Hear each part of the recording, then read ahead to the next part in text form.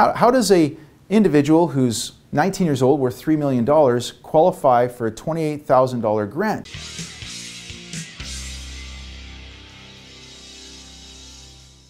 So for those of you who are music lovers or movie lovers, or you like to read books or magazines, Creative BC is the province of British Columbia's program that helps support the local arts industry, and they cover those various topics. Now within Creative BC is a division or a program called Amplify BC. Appropriate name because it's to support the music industry, live music performance, artists, DJs, all those kind of music endeavors that we all love to listen to. Now this program was started in 2018 under the BC Liberal government and has continued on under the current BC NDP government. The program runs for about $7 million a year of funded grant programs to various artists, and goes through an annual extensive consultation process with the music industry, as Creative BC claims on their website, to ensure that there is a need for these funding of these grant programs in our province. So we decided to take a look at some of the organizations, some of the music artists who received funding from this program. The current MLA, who's the minister of this program, is Melanie Mark,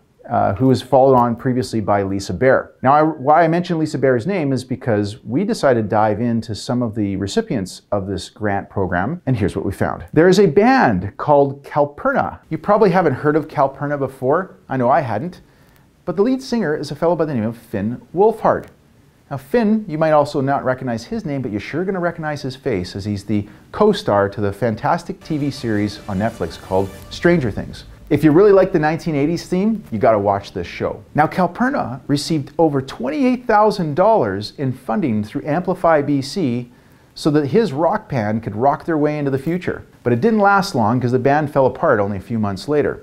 You've got a program, seems to be good in principle. It's going to help out BC music artists and other kind of artists and moving along with their careers and enhancing their endeavors. But there are some people who clearly are qualifying that don't really need the funds. Now, based on what I've read and from what I hear, you guys are doing extensive consultation to make sure this program is run and administered properly. So my question is to Lisa Bear and Melanie Mark is simply this. What is your vetting process involved here? I mean, how does a individual who's 19 years old, worth $3 million, qualify for a $28,000 grant? I mean, what's stopping The Weeknd or Drake or David Foster from qualifying for these programs as well? I'm sure you'd probably say no, they don't qualify. They've got too much wealth. There are other artists who are really struggling to get by in this province. So I'm not even critiquing the actual necessity of this program in our province today. It's just simply, how do you actually vet the program in the first place? I think that needs to be looked at, and I hope you will. For those of you who tuned in, please make sure to subscribe to our channel, and I look forward to giving you more info as it unfolds.